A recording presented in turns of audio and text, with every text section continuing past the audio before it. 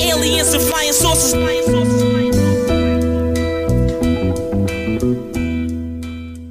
This is all an illusion. Hey, welcome to the 50th episode of Two Writers Slinging Yang. My name is Jeff Pearlman. I'm a former Sports Illustrated senior writer, former ESPN columnist, author of multiple New York Times bestsellers, and a columnist for The Athletic. The music you're listening to is Croissant's Master by the fantastic MC White Owl. And this podcast is an ode to writing in all its forms, from journalism to songwriting to screenwriting to novels to romance to comics to whatever genre I'm thinking of. And today, my guest is AJ Cassavell, the San Diego Padres beat writer for MLB.com. AJ is early into his third season of covering the Padres, so that means he'll wind up attending, 130 games of, if we're being honest, pretty frickin' bad baseball. So how does he do it day after day? How does he work the clubhouse? How does he come up with story ideas? How does he deal with the conga line of defeats? It's a job I admire and also a job I'd probably never want to do. So let's learn all about baseball beat writing right now on Two Writers Slinging Yang. All right, AJ, let me start with a weird one. And this is going to sound harsh, but I actually don't mean it as harsh, and I think you'll understand.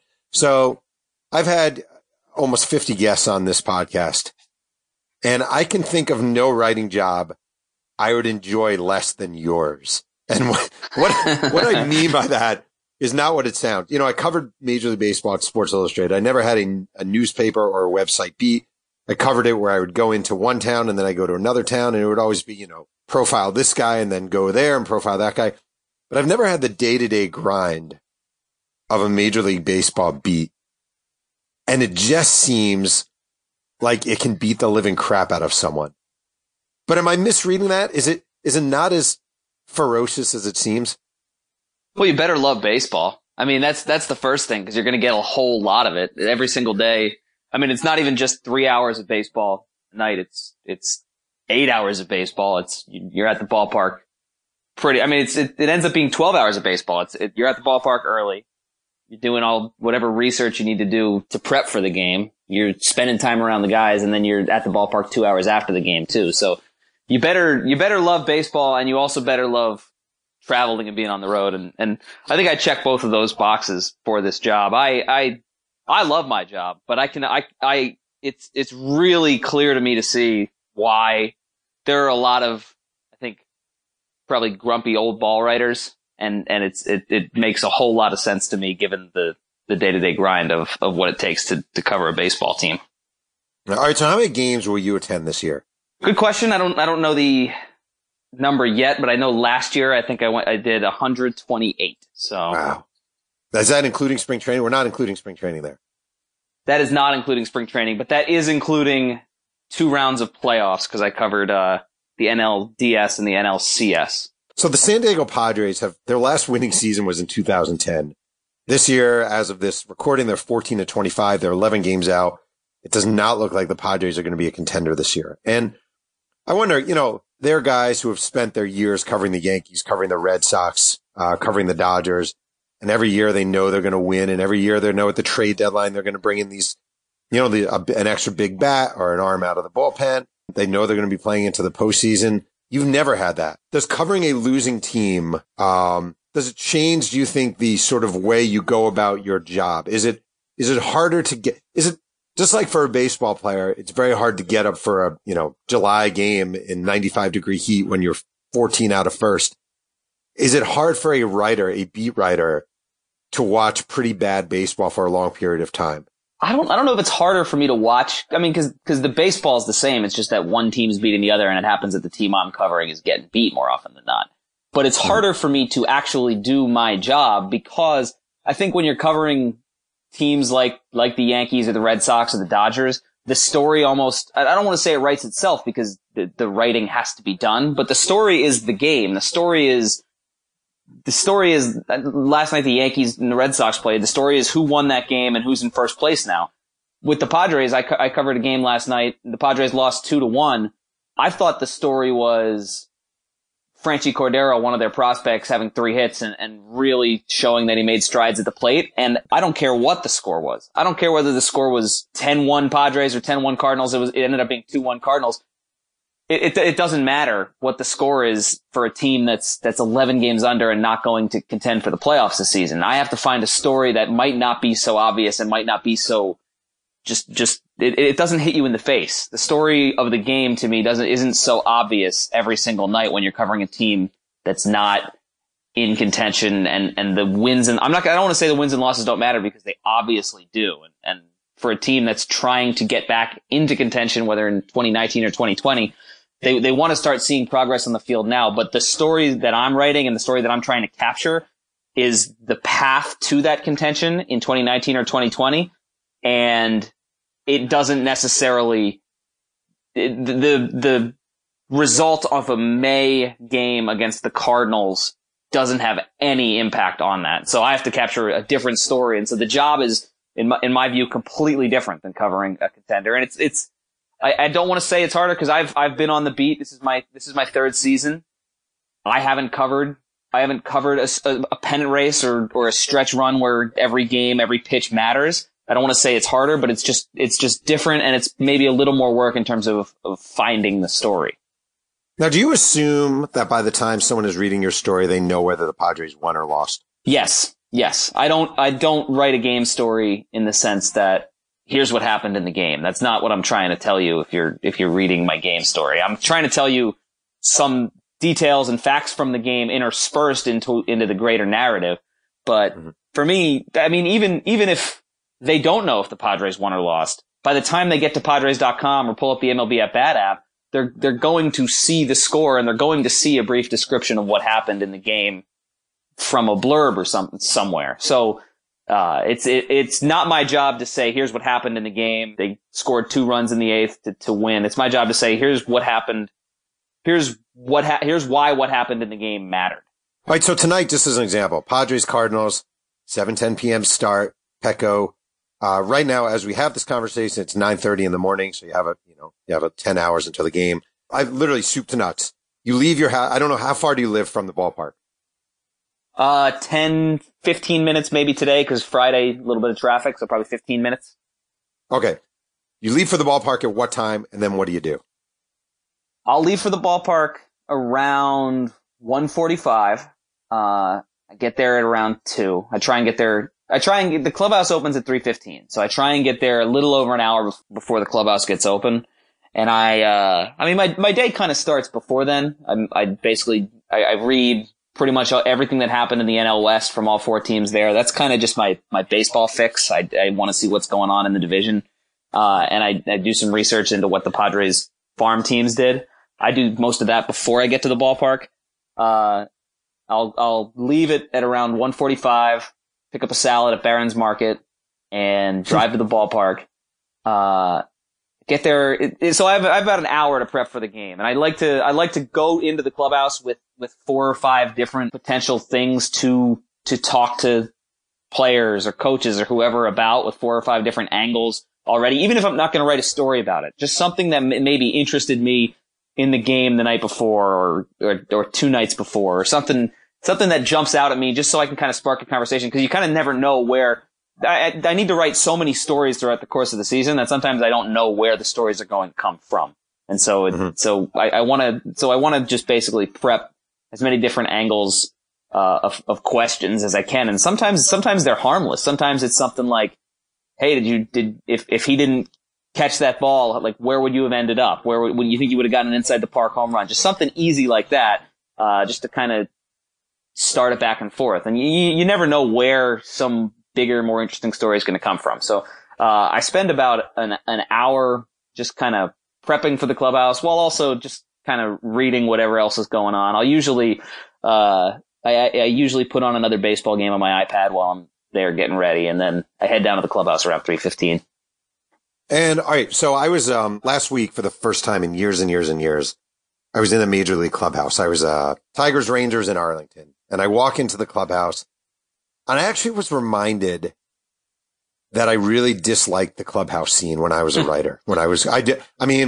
I always considered it very uncomfortable, and that I was kind of in their turf. And even if you're approaching someone friendly and you see them on their iPad, I always hated that so much. And I wonder, obviously you're in your 3rd year now, you've been around this team for a long time.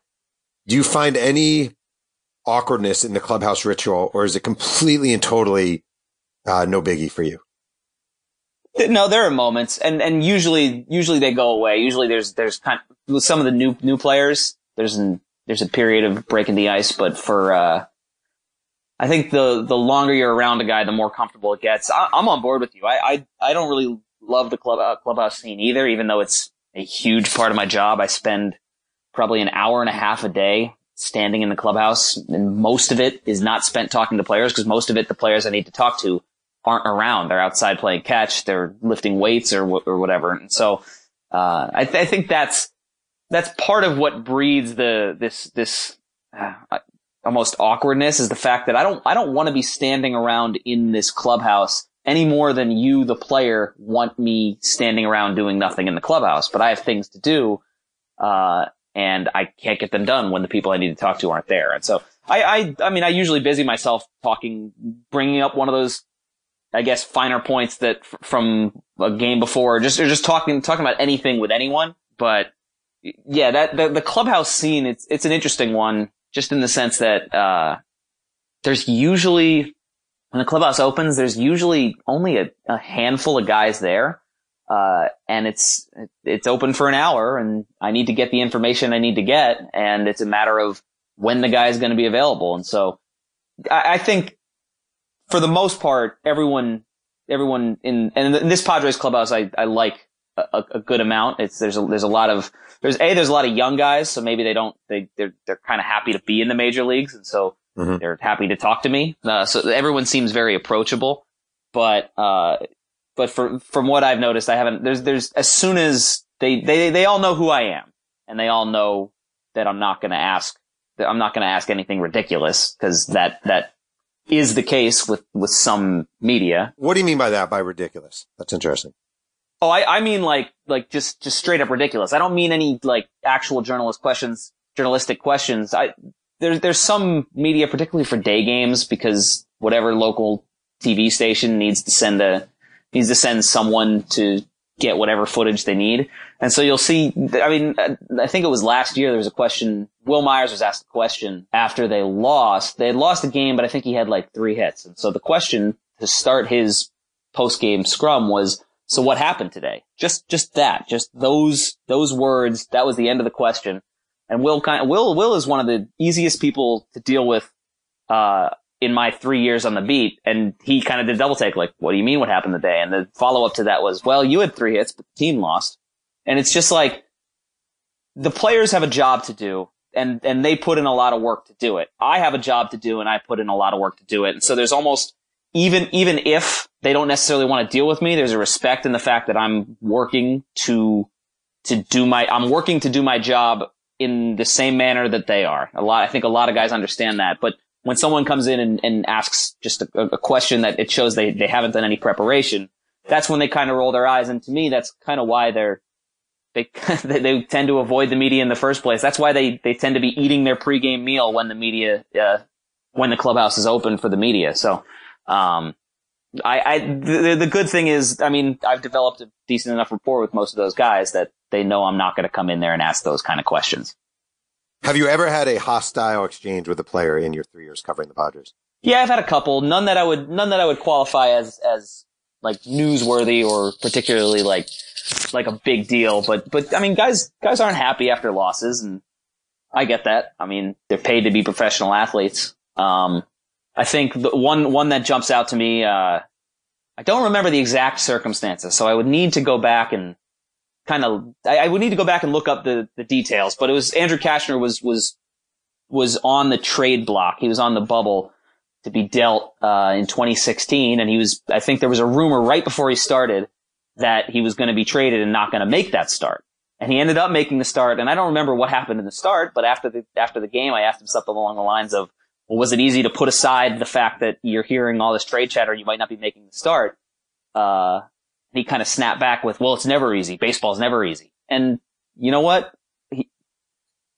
He's right. He doesn't have to, I mean, that's clearly not the intent of my question, but it's not easy on these guys. And sometimes, I mean, if I had a microphone in my face after after competing, I would probably snap a good 1 or 2 times a year too. So I gotta kind of understand where they're coming from and not judge them for that. Because otherwise, other than a couple spots like that, Cashner was just fine to deal with. This year, obviously, Padres got a new, marquee player? What do we call marquee? Mm-hmm. Is Eric Hosmer a marquee? For the Padres, certainly marquee, and he signed a big deal. Yeah. What is your approach to a new player arriving? Meaning, do you feel like there's a need? Do you need to get to know him? Is it important that he knows you?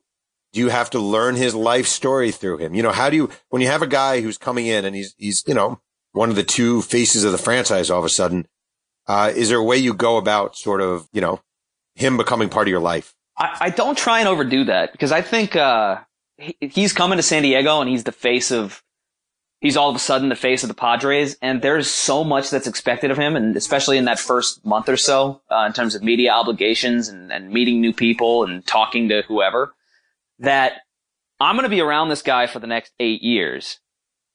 Assuming he could opt out after 5. So I'm going to be around this guy for at least the next 5 years. So I'm going to be dealing with him on an almost daily basis. So I mean, obviously I have to write stories about him. Obviously I have to, especially right after he signs, I have to kind of go into detail on who this guy is. But in terms of going up to him on a daily basis and finding out his life story, he has a lot to deal with. And so I don't necessarily want to be off-putting in that sense. So I'll kind of, I'll ask him questions when I have legitimate questions, as opposed to just asking questions to go up to him and kind of let him know who I am. Because I assume, and this has already happened, I assume that a month in I'm going to have talked to him 20 or 30 times anyway, because the situations will have presented themselves, and I'll need to, and he'll know who I am, and we'll develop a decent enough relationship. So that's kind of the way I approach that. And it's something that I had to think about when the Padres signed him, because in my 3 years, that's one of the biggest Padres signings in history. And so, how do I, the person who covers the team, approach developing a relationship with that person? Well, I think the best way to go about it is not to push it, is not to overdo it. Interesting. There's a story I'm just looking, May 9th, in the San Diego Union Tribune. Eric Hosmer shocked by supposed rift with Andy Green, hint of Padre discord. You probably saw this. This was not your story, Kevin AC. Padres first baseman Eric Hosmer was stunned Wednesday when told of the furor caused by a social media post and ensuing discussion about the topic on talk radio. This is kind of weird. A fan writing on Reddit claimed to have heard Hosmer disrespecting manager Andy Green after hitting a 2-run homer Saturday against the Padres. Seems crazy to me, Hosmer said. We got a good thing going. Is this what it is in 2018? Like, a fan posts something on Reddit about overhearing Hosmer kind of talking shit to the manager of the Padres, and now the San Diego Union Tribune is writing a story about it. Were they right to write that? I mean, is that a fair story to write? Do you guys have to chase those kind of things? Is it what it is? Well, I mean, we have to chase those kind of things. If you see something, maybe about, maybe about discord in a clubhouse or whatever, that's something that I'm not going to leave unturned. I'm not going to just hear that and say, oh, well, it's probably some fan. Because if there's any truth to it, that's something I need to be on top of. Whether it needs to be written is a different story entirely. I don't think there was really no factual base for anything in that. I don't know if you saw the Reddit post, but there's really no factual base for anything other than a pitcher being upset when he got taken out of a game too early. And to me, that happens all the time. That's not something that's unique to a team with a bad clubhouse. And so yeah, I looked into it and kind of made sure it wasn't the case, or at least wasn't the case to my knowledge. And that is something that's going to generate buzz. And for a team that's 14-25 and a team that's struggling, if there's discord in the clubhouse, that's a story that's going to generate people talking about it on the radio, people writing about it, and people are going to click on it. And for me, that's not a story. That's a story that needs to be pursued by a beat guy, but maybe not necessarily written, unless it turns out that there is truth to it. That's just my opinion. I understand where the Union Tribune's coming from. It's out there. I mean, it was publicly being discussed on Twitter. And so in some ways the Padres need to shut down that rumor.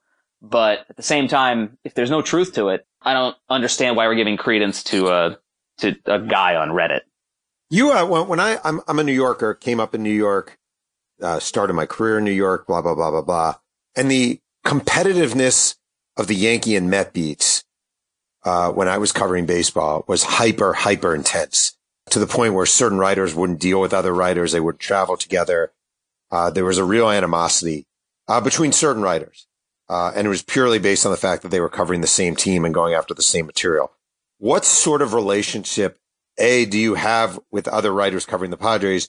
And B, is it okay to be buddy-buddy with other writers covering the Padres? And C, is it okay to share information with other writers covering the Padres? Yes to B, no to C. I mean, I think it's perfectly fine to be amicable with the people you work with. I mean, I see the other beat writers and the PR staff as much as anyone else at work. And I'm going to see them 130 times, and I like them all. And so there's no reason why I shouldn't be able to go grab a beer with those guys or hang out with those guys off the beat. But I'm not going to, if I have information that they don't have, I'm not going to share that with them. And I wouldn't expect the same vice versa. I mean, it is a competitive business, and it's kind of it's in the nature of the job to get the information yourself. So that's just kind of the way I view it. It's, I like everyone else on the Padres beat, on the Padres PR staff. I like the people I travel with, which is a good thing considering it's not like the Yankees or Met beat where there's 15 people going to every city. There's only 4 or 5 of us, only 3 of us writers. And so that's a good thing, but I'm not going to ever in any case help them along the way. Does writing for MLB.com change anything about your job? And I guess what I mean is, if tomorrow we found out that, I don't know, Chase Headley was trafficking heroin across the border, do you, being a writer for MLB.com, which obviously is owned by MLB, which obviously is, I mean, there's an interesting sort of relationship there between everything. Do you cover stories differently in any way, shape, or form than a newspaper or a magazine or a non-affiliated with Major League Baseball website? Yes. My job as a beat writer for MLB.com is very different from what my job would be as beat writer for the San Diego Union Tribune or a newspaper, in the sense that this is kind of what we're looking for at MLB.com. It's to cover the game and the interesting things that are happening in and around the game. And when there are maybe off the field issues, I don't pursue those as actively as the local newspaper should. And so I don't want to say frustration. It's completely normal that what I do might be there's some frustration around the fan base, I guess I would say, that what I do is a little too positive for a team that's, I think, 14-25 right now. But yeah, to me, the thing that's going to generate reads and the thing that fans are most interested in after a 2-1 loss to the Cardinals, where the rest of the offense was abysmal, is that Franchy Cordero, a prospect and a potential piece of their outfield of the future, had 3 hits and is really developing as a hitter. And so to me, what happened in the game was the offense was really bad, and the offense is still in a rut and needs to break out of it. And that's another story. And if that's the way you want to write the game story, there's a really good game story to be written there about what is wrong with the Padres offense and how do they break out of it. I'm a fan of the New Jersey Devils, the hockey team, and I kind of put myself in the shoes of the way I consume coverage of that team, I apply it to how I cover this team. And the way readers are going to be interested in the things I write is generally, I don't want to say generally the positive aspect, but it's generally the aspect that's not so harping on a loss that doesn't mean anything. And if that is construed as me being overly positive, so be it. I get that. That's a valid criticism, but I also think there's a place for it. What do you do if Chase Headley is arrested and charged with trafficking heroin? Like, how, I'm being unfair to Chase Headley, but you get the idea. Like, how do you approach that story? You obviously have to do something on it. You can't ignore it. Yeah. Yeah. So I would write the story as down the middle as possible, and I would compile the information, and I'll just say that's not something that I would be breaking. I'm not chasing after that. If somehow, no pun intended, if somehow that story landed in my lap, maybe I'd do something. But I mean, here's an example. Jose Torres, a reliever, was was placed on the restricted list for domestic violence incident during the offseason, and he's no longer with the team. That's something that the Padres announced it, and I basically it's my job the way we cover it to write that story, and not my resources aren't best allocated on going after all the details of that. Whereas for I guess a local newspaper covering the team, that is a primary emphasis. And so that's not something that I chase. That's something I react to. Whereas pretty much everything else that happens with the team is something is everything that happens kind of baseball related. That's what I chase. And that's in my job description working for MLB.com. Do you ever have someone say, look, we cannot cover that, or that, from MLB or from your editors, look, that is not a story we do here at MLB.com? No. And that's part of the thing I really like about working at MLB.com. I've had editors kind of suggest different changes in tone, and we've worked back and forth, but there's never been a no, don't write that kind of thing. And so that's part of what I think we do that we do so well at MLB.com is for the most part, we're completely independent of the teams, and we get to kind of cover the teams in a fair manner. You've come along at an interesting time in coverage, because I was thinking again, when I was covering baseball, I would spend a very solid amount of games Googling stuff, reading Gary Coleman's bio on IMDb, stuff like that. And I'm looking at your, May 5th, your feed, your Twitter feed is basically, that's a 5th homer of Lopez's career in 3 different countries too. Eric Hosmer mashes a tater on the next pitch. It's 2-0 Padres. Brian Mitchell has a no-hitter through 1. You're literally live tweeting the game as the game is going on. When you take this job, is that are they clear part of what you were going to be doing is tweeting this game? And number 2, I wonder, does it take away at all from your ability to maybe work, like a lot of game time for writers is working on stories while the game is going on. If you're live tweeting the game, does it make it harder to work on other things that maybe you need to work on? See, it might for some people. I never let tweeting get in the way of what my actual job is, which is writing the stories. And then part of my job is tweeting them out to my audience. And so that's my first job, but I also want to keep my audience engaged. So I prefer not to per se live tweet the game. I want to add whatever funny commentary or whatever interesting tidbit that you can't get from just watching the baseball game. And there are times when it's a big moment in the game, sometimes I'll just tweet out, hey, here's what happened. But I don't think it's my job to give you the play-by-play on Twitter when that's doing nothing for MLB.com. That's not getting no one's going to MLB.com because I'm telling them that the Padres went down 1-2-3 in the 4th. So I don't view it as a burden at all. I really like, and granted it's Twitter. There are a lot of people on Twitter who get under your skin if you let them. I really enjoy interacting with 90% of Padre fans on social media. And so to me, it's not a burden. It's just it is part of the job in the sense that it's a way of engaging my readership, and it's a way of keeping them interested in my product, what I'm writing. And ultimately, I think when I write something interesting, they'll be there reading it. All right. So how do you deal with the angry ones on Twitter? You suck or blah, blah, blah. Do you block and move on? Do you just ignore them? Do you engage?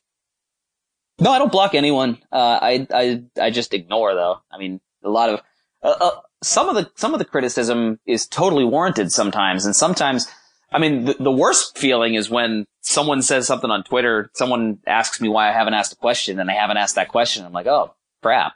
You know what? Like that is a good question. I should probably be doing my job better. Before we continue with Two Writers Slinging Yang, a quick word from our sponsor.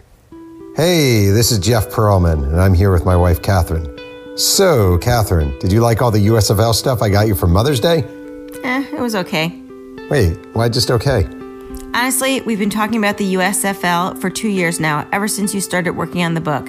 It's getting old, and I don't really need another Denver Gold t-shirt or a New Jersey Generals hat. Oh, I understand.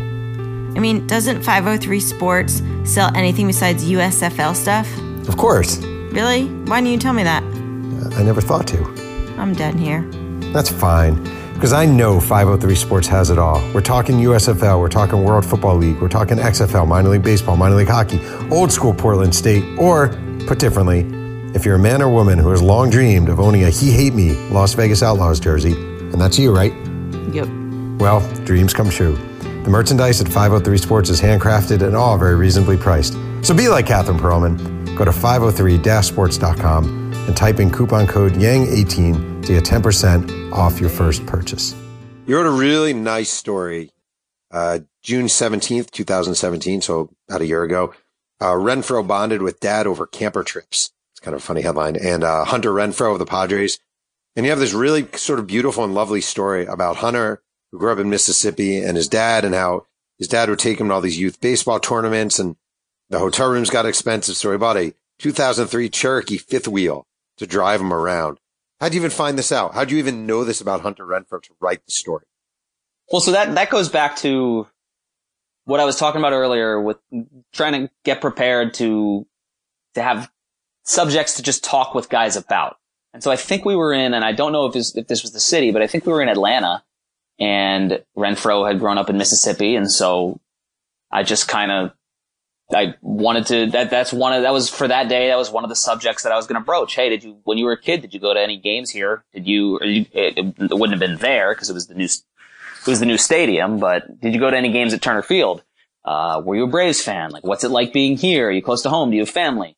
And so I kind of came prepared with those questions, and he said, well, no, I didn't go to a ton of games. I was busy playing baseball, and we got talking about his youth baseball, and then that's how the camper thing came up. And so, actually, I think that was I learned about that, sometime in May, I think. And I was like, oh, that's really cool. That's really interesting. That's something that I'm going to save for Father's Day weekend. So, that's when I ran that story. And it's just, that's basically, I think that might be the best example of what a baseball beat is. It's the little minutia, the kind of just shooting the shit questions with guys that allow you to come up with interesting stories about them.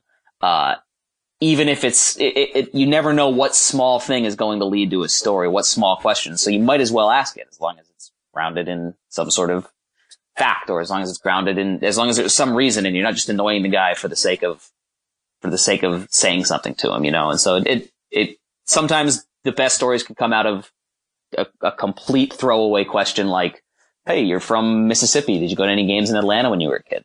So obviously you talk to Hunter, then you're like, hey, can I give your dad a call? This may sound dumb. Is it ever awkward being like, hey, can I give your dad a call? Is there an awkwardness in asking for a guy's dad's phone number, sister's phone number, wife's phone number?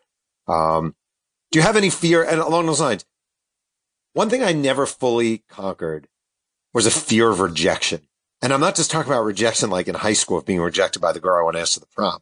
Like a ball player being like, get the fuck away from me. I don't want to talk about that. Like, I hate rejection. And I feel like your job is a tough one if you have a fear of rejection. Yeah. I don't know. Does that not bother you? Do you not care if he was like, I don't want you to call my dad? Would you just be like, okay, move on with life? See, I think by that point I had a decent enough relationship with him that where I could ask him that. And I already knew what the answer was going to be. He was going to say yes. But to your point, it's, there's a ton of rejection. I can't tell you how many times, and a lot of it is just casual for the player. It's, hey, I can't right now. I gotta go hit or something like that.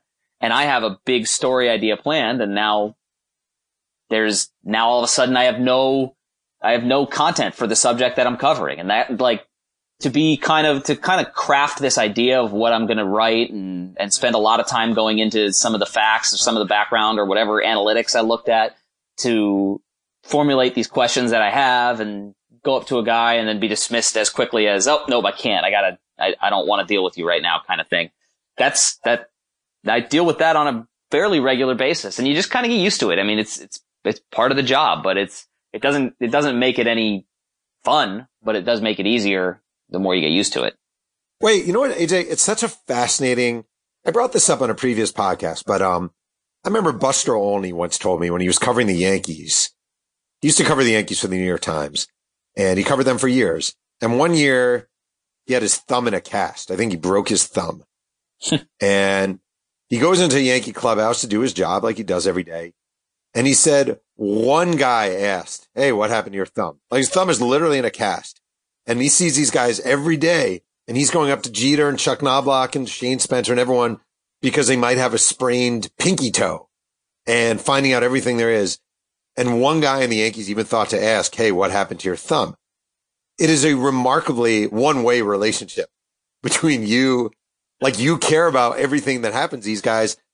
And, if there was a new, maybe I'm wrong here, if there were a new MLB.com Padres beat writer tomorrow, they'd certainly notice you weren't there. But I don't think the adjustment would be particularly jarring or difficult for them.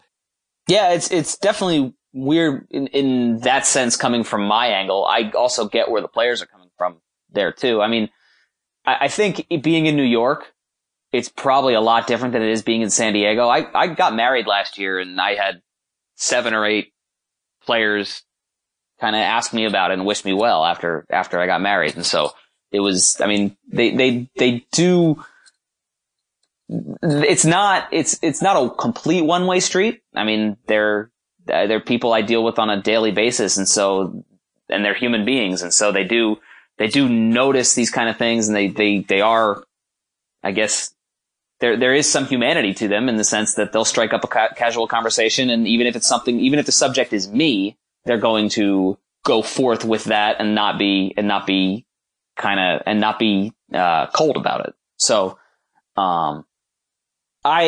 it's also the job. That's just the description of the job. I cover the Padres. The Padres don't cover me. And so I need to know every little thing that's going on with them. There is almost no need for them to know what is going on in my life. Right. Yeah, true. When I was covering baseball, Mark McGwire was in his sort of heyday, and he was hitting home runs, and, we didn't really know yet about the PED ties to him. And he was a grumpy guy. He was not an enjoyable guy to cover or to approach. Now he is your bench coach. Do you ever deal with him? Is he fine to deal with? Do you need him at all? Does he matter? Yeah, I dealt with him a lot last year, actually, and I had heard that during his kind of home run, he was tough to deal with. I have had no issues whatsoever. To the contrary, he's been extremely helpful with me. Last year, I dealt with him a lot because, so at MLB.com, one of the things that I appreciate the most about our company is that we'll help each other out with stories. And so when there's something going on in some other city and they need a comment from Mark McGwire, I'll get an email saying, "Can you go talk to Mark McGwire about this?" And so last year, Aaron Judge and Cody Bellinger were going after his rookie home run record. And I wrote a couple things about it. And not only that, I talked to him a few times and sent quotes to our other writers. So it's kind of a team effort, and he could not have been more helpful. And the one thing I've learned from covering him is he kind of hates talking about himself, and he loves talking about anything else pertaining to baseball. So when I asked him the questions about his run and what he did to hit, I think it was 49 homers in his rookie season, those were short answers. When I asked him about what it's like to watch Aaron Judge and Cody Bellinger, he could talk for minutes upon minutes about how great it is for the sport and how fun it is to watch these guys and how he wants to see his record broken, and he's genuine about being kind of a fan. So, I think he almost enjoys this role more because he's not in the spotlight. And when I do talk to him, it's not about him. It's about maybe the adjustments that he's making with Christian Villanueva, and that's what he would prefer to talk about. And would you, in your role at MLB.com, I'm assuming you would never ask him about PEDs. Like, is that just a conversation that from your position and who you work for, that's just not something you're going to need to talk about? I don't know if it's from my position that it's not something, or because of who I work for that it's not something I'm going to talk about. I think it's because I'm the beat writer for the Padres, and what's out there, what's been said has already been said. And so we have columnists who, in theory, could potentially write something about that or write something pertaining to it. But in my job as the beat guy, and with Mark McGwire as the Padres bench coach, which his link to PEDs has nothing to do with the questions that I'm asking him, I don't see any need or reason to broach that subject. Right. Do you speak Spanish? My Spanish is getting there. It's getting, We were in Monterey actually, a week ago for Padres Dodgers series, and I asked a press conference question in Spanish, which was quite the hurdle. But no, I do not. I have a hard time understanding Spanish when it's spoken to me. I think I could formulate every question I would want to ask, but I still have a hard time understanding it, especially from certain players who talk fast. Right. Well, because it's interesting. Two things. I was a couple weeks ago. I had Jesus Ortiz from the St. Louis newspaper on, and he speaks Spanish, and he was talking about the advantages of it. And then when I was at the Tigers Rangers game last week, I was just looking at the Tigers lineup. I think 6 out of the 9 were Spanish speaking players, and I was wondering if you are I don't know if you're running a website or you're running a newspaper and you're looking for beat writers specifically for Major League Baseball. How big of an advantage would you say it is to have a bilingual writer? How important would you say that is? Massive. It's massive. I mean, there are, and even like if you can go out of your way and strike up a conversation in Spanish or say a couple words to a guy in Spanish, you can kind of tell that they appreciate that, because a lot of these guys are 22, 24, 26-year-old Latino ball players who are in a completely foreign country with only a language that they don't speak particularly well. And so it means a lot to them to even go out of your way a little bit. And so I would imagine having someone asking them their questions in their native language, that's a huge deal. The other thing is, I pretty much talk to everyone I need to talk to. The Padres are a very good interpreter. And he's readily available for whatever I need. There's only so much information you can glean. I can't have that Hunter Renfroe conversation with someone through an interpreter. I can't have that. Oh, hey, you grew up in Mississippi. Now you're in Atlanta. What is this? Did you come to games here? I can't have that kind of shooting the shit off the record, whatever conversation with a guy in Spanish, because I can't speak it. And there's that is a challenge to the fact where I can't. Those stories need to be told in the same way every other story needs to be told, but I need to almost go out of my way to get it. Interesting. Do these guys ever talk politics in the clubhouse? I don't see it, and I promise you they do. I think they make a conscious effort when the media is there to avoid that subject. I think that's probably smart. All right, let me throw a final question for you, and I think it's a very important one. I think it's one that's being debated across the nation. October 2nd, 2017, Padre relief pitcher Kevin Quackenbush is granted free agency, ending his tenure with the San Diego Padres. With that move, you lost clearly the greatest beard. What Oscar Gamble was to the afro in the 1970s, Kevin Quackenbush was to the overgrown beard in the 2000s. How did you handle the loss of Kevin Quackenbush from the San Diego Padres? Yeah, one of the greatest beards and one of the greatest names. It was, I mean, yeah. I have so much respect for that guy because his story is kind of, he was not out of options last year, so he could be sent back and forth between El Paso and San Diego. I don't know the number, but he was sent back and forth 10, 11 times, just one-way flights, and you never know when you're going to come back. And sure enough, there he was. Every time someone got hurt, there was Kevin Quackenbush with his 10-inch beard sitting at his locker, smiling and happily answering whatever questions I had. And so he was a unique character, and it was too bad to lose him just from covering guys that you like, and guys that, I mean, I have a lot of respect for someone who can handle every single player who plays baseball wants to be in the major leagues, and every single player who gets to the major leagues wants to stay in the major leagues, and nobody likes being sent down. He handled it more times than anyone I've ever seen, and he handled it better than I've ever seen.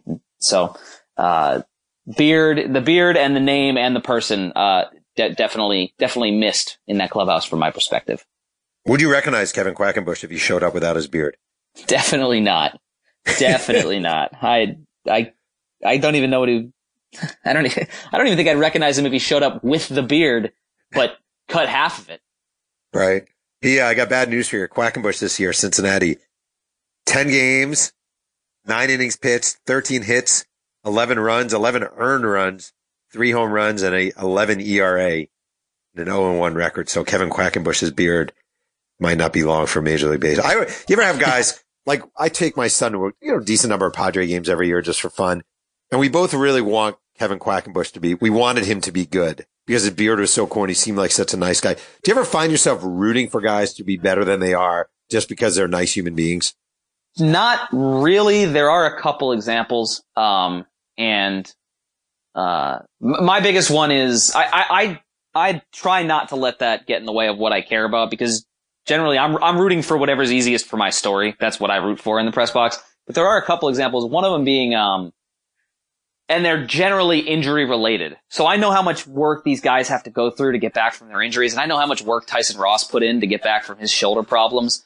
And to see him succeeding this year, even if it's only marginal success, that makes me happy. That's something that I root for, just because I understand the work that they put in. I don't think because I like shooting the shit with a guy in the clubhouse and talking to whoever about college football, I don't care any more or less whether they go 0 for 3 or whether they go 3 for 3. But certain guys who have put the work in and are decent human beings and treat you with respect as a reporter and kind of do everything the right way. A guy like Tyson Ross who came back from that shoulder surgery and really never complained about it. For me, that is the type of thing I root for. I don't necessarily root for him to go out, pitch a no-hitter and win the pennant for the Padres, but I root for him to come back and at least have enough success where that work that he put in and kind of the mindset he has was all worth it.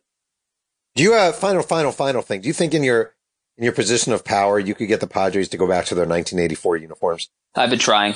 Why won't they go back to the coolest, ugliest, coolest uniforms ever? Because for years they've been nondescript uniforms and they have these great trademark brown and, Taco Bell looking uniforms that I just absolutely loved. I don't know. And I really don't have a good answer for that other than they just aren't. And the thing for me, the 2016 All-Star Game was here and they had, those were the colors of the All-Star Game. Yeah. When the All-Star Game goes somewhere, that's usually what they take awesome. The home team's colors.